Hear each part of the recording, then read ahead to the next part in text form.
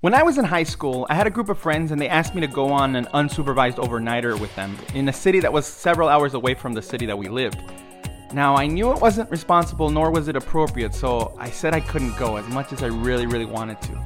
Sometimes when we find ourselves in similar situations, we can sometimes catch ourselves thinking, why is it that I always seem to have to decide between following the commandments instead of having fun? In this week's study of Doctrine and Covenants section 63, we discuss the importance and the why of living our beliefs. I'm Art, and this is So What?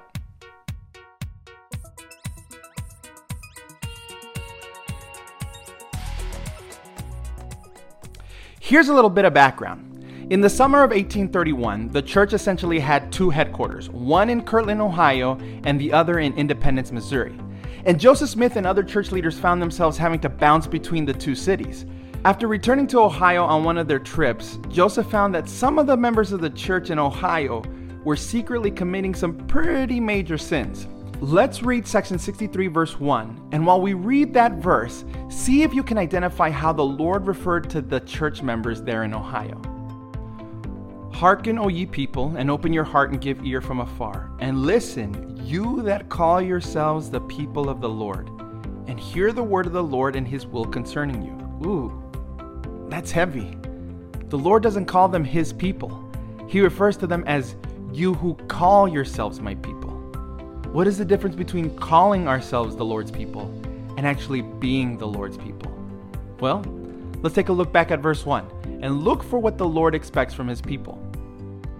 Hearken, O ye people, and open your hearts, and give ear from afar, and listen, you that call yourselves the people of the Lord, and hear the word of the Lord and his will concerning you. The Lord expects his people to open their hearts, or in other words, be teachable, be flexible. Now you're probably thinking, yeah, but why does it always seem like I have to choose between following the commandments and having fun? Now, while it might seem like the restoration of the gospel was really the restoration of rules, my friend Brother Brad Wilcox, first counselor in the General Young Men's Presidency, gives us a better perspective. At a BYU Idaho Education Week, he shared this. Check it out. I asked a teenager once, what is the law of the gospel? He said, commandments, more commandments, and more commandments. Now, obviously, keeping commandments is part of living the gospel, but is that all it is? Once we covenant to obey and sacrifice, then are we simply given more items to be checked off our Mormon to-do list? Like this teenage friend, many people associate the gospel with the proliferation of rules.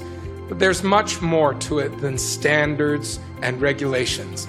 Remember, the gospel is good news, not just more rules. In Alma 12:32, we read, therefore God gave unto them commandments after having made known unto them the plan of redemption. Restoration of the gospel was not a restoration of rules.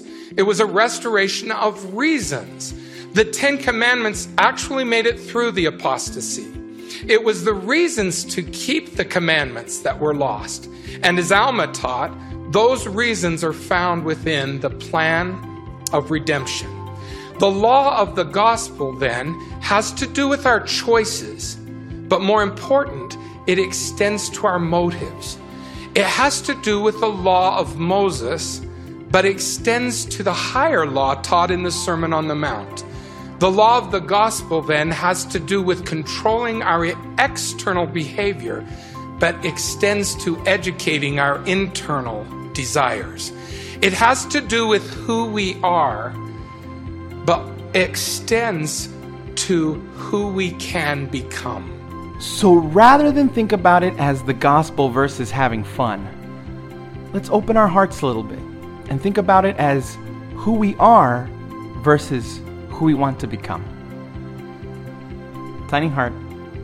Check you next time.